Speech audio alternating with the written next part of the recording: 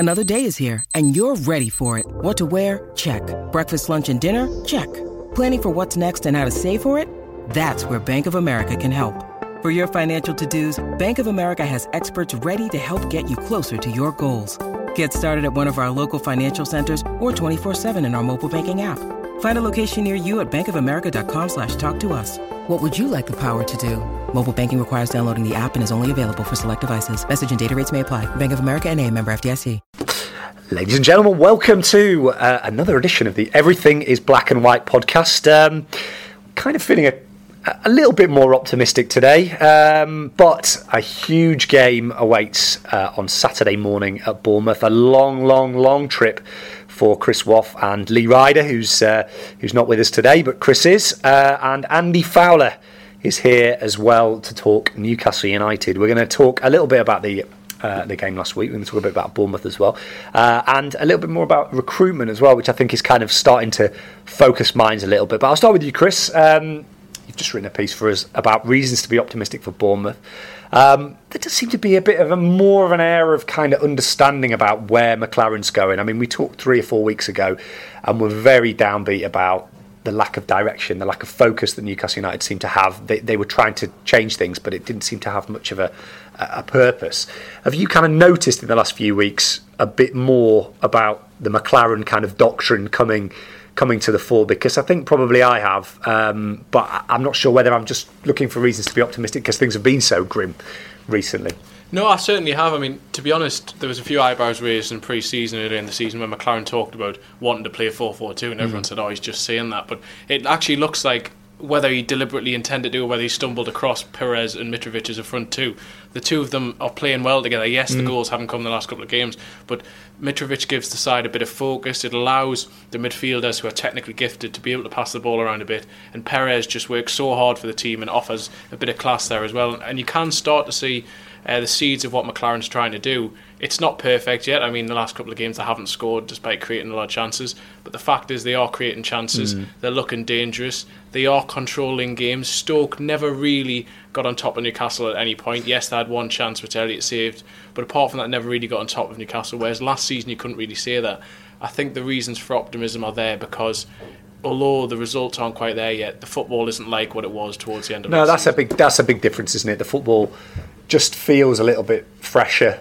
Yeah. A bit more intelligent. I don't know, I think the word that I'm looking for is intelligence, and that's not meant to sound derogatory to Alan Pardew or John Carver, who, you know, look, let's face it, they didn't have 3 £10 million players in their team, which Steve McLaren has. But there does seem to be a bit more intelligence about this Newcastle team. Not necessarily the resolve, and that will be tested tomorrow, and not necessarily the leaders, which is a big issue tomorrow. I think we're going to find a lot out about this Newcastle team tomorrow. Andy, are we going to be talking about optimism today, and then come Monday when we revisit this podcast, are we going to be saying, what were we talking about? Newcastle collapsed like a pack of cards. They did it last time they played an early game against Leicester, which was a similar kind of game. Newcastle collapsed like a pack of cards. My great fear is that we're going to be sitting on Saturday, 1:30, half-time, Newcastle 2 down, all over the place, down to 10 men. Stop me if you've heard this one before. I hope not. I think the consistency has been a big issue for them. Every time they put in a decent performance, it's then followed up by a shocker. You know, all right, the result wasn't fantastic against Stoke, but the clean sheet, 0-0 draw, they'll take that.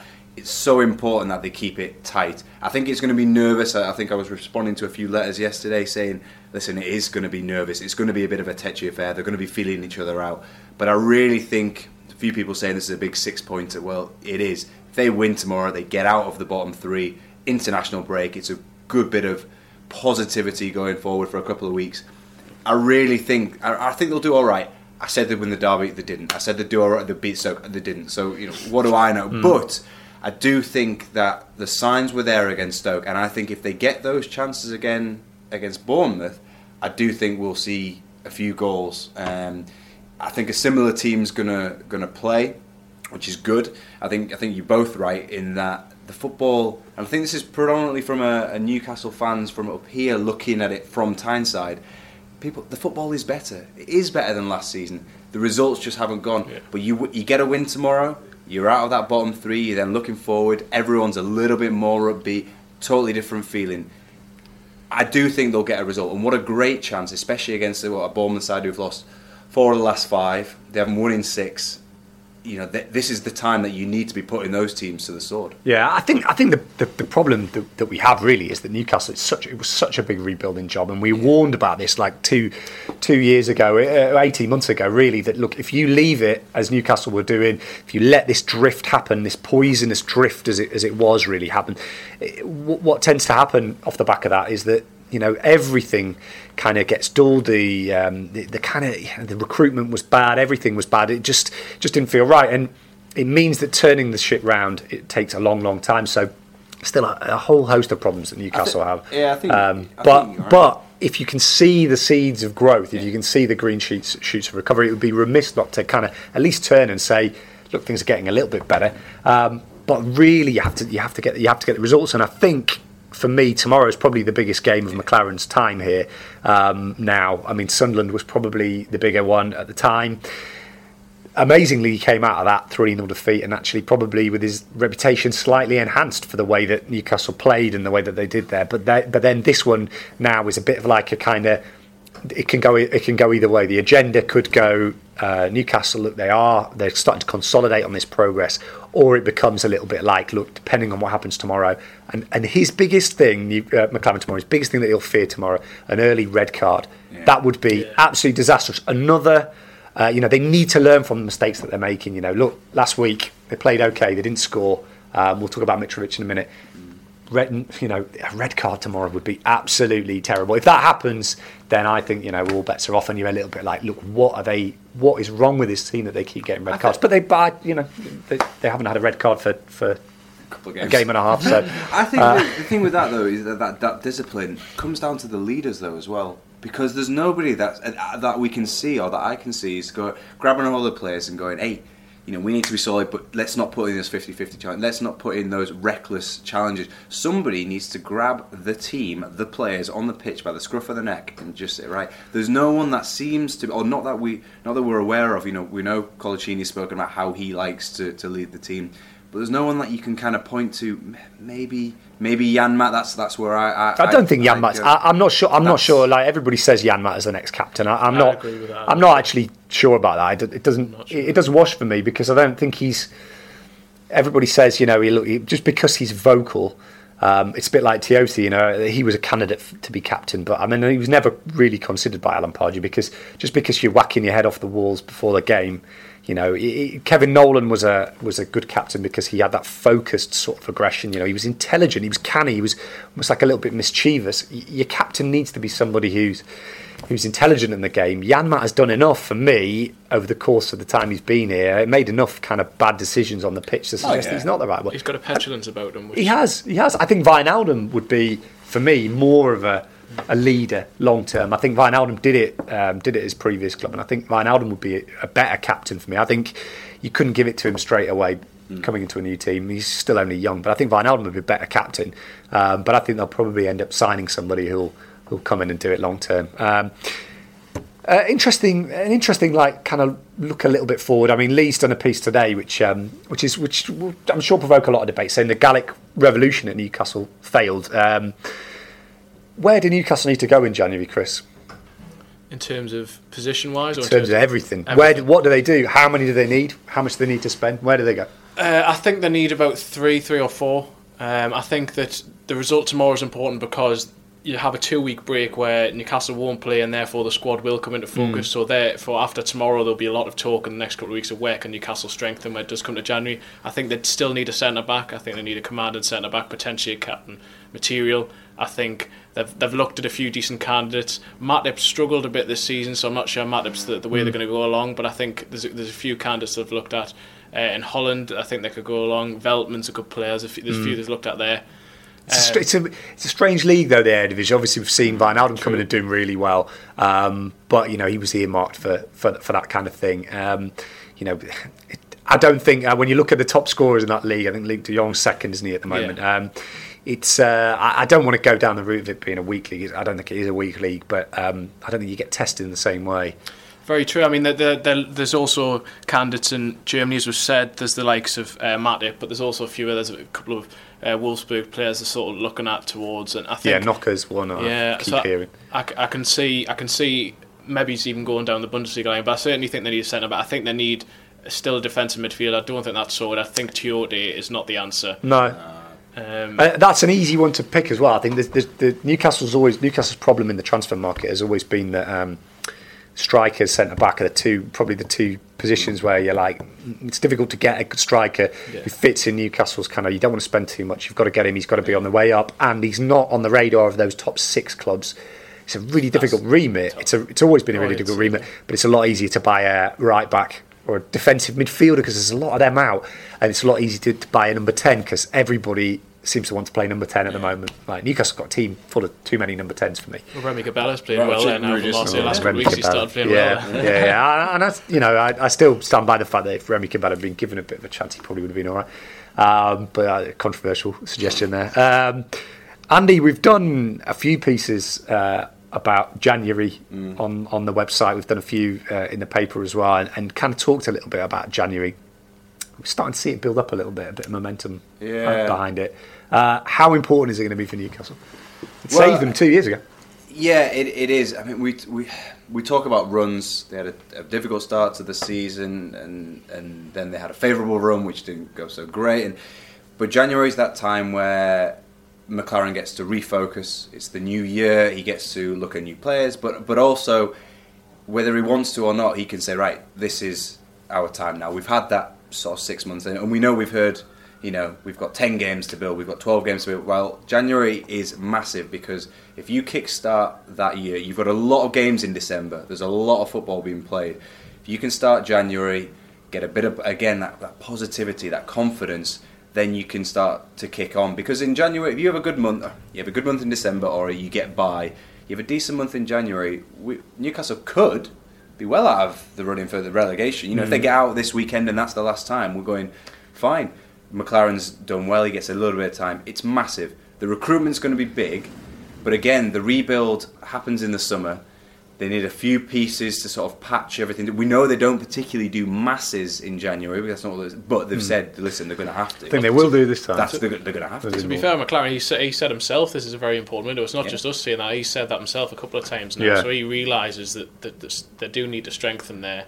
He's talked about it, so the club know how big, or said that they know how big an important window it is. Even if they'd signed it, let's say they're getting 2 players or 3 players, whatever, if they brought them in the summer, that's just as last summer. That's just as big a.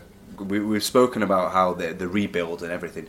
That'd have been just as big. We wouldn't have wanted to spend 100 million like Tottenham and then have the whole squad absolutely brand new. It's not been fantastic, but we only see the tip of the iceberg with and the fans seeing what's on the pitch. But there's so much that needed sort of undercutting. The whole thing needed. So it is a massive month. Here's one for you. If Newcastle went out and did a bit of research and looked around the leagues and saw who were the good players who were scoring goals, doing well, and they wanted somebody who had massive potential resale value, who wasn't on the radar of the top 4 clubs, would they be looking in League One at the guy who's top of the scoring charts there, 12 goals, looking like potentially an English Sergio Aguero, if you believe Joe Cole? Adam Armstrong, is he the answer coming back in January? Personally, I'm not sure yet. I think he's doing well at Coventry. I think it will be interesting to see him loaned out to a championship club or something of that ilk and give him 6 months there in the latter half of the season, see how he does there, because as well as he's playing, and he's playing extremely well for Coventry, scoring goals, I felt a bit sorry for him last season because he was used quite often on the wing and in a struggling team, but he didn't quite cut it then, and I think he needs a full year. You put him into a Newcastle team at the minute, say if this sort of form continues until January, you again put him into a team that's not necessarily winning games. I think he needs a little bit longer. I think there's no need to rush him. He's still only 18. Get him to the Championship, and if he scores goals then over the summer, really integrate him in pre-season, make sure he's ready, and then for next year But I personally think he needs a bit longer. Yeah, because League One is, look, and my team play in League One.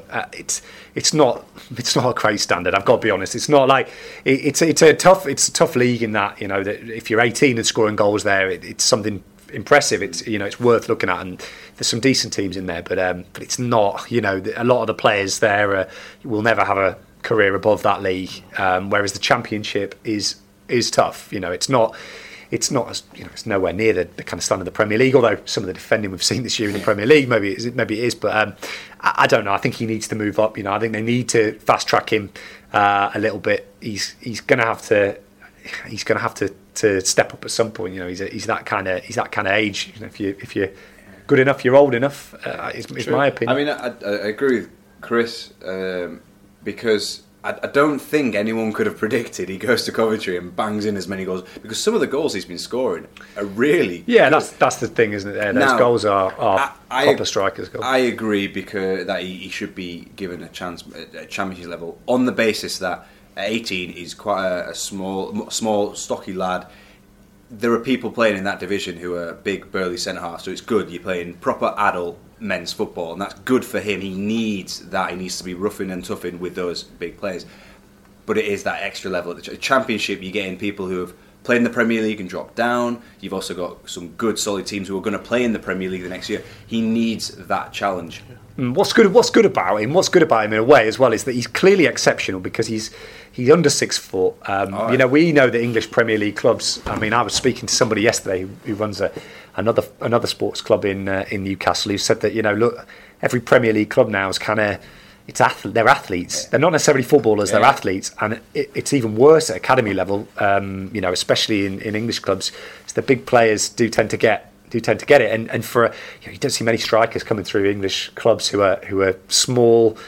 He's had to kind of develop other aspects of his game, so that's what I kind of like about Adam Armstrong, is that he's clearly got something, because you don't come through the levels that he's come through as a kind of as a small player. I mean, he's small. He's obviously got movement is going to be his game. Bit of pace, turn of pace. Knowing where to make the runs is going to be his game, and that excites me a little bit more than some of the guys who come through the academy are really good, but they are athletes. I think Armstrong's a player. I think he's a real player. It is. I mean, at a lesser degree, when I was at academies very young, I know players who were good on the ball, really good on the ball.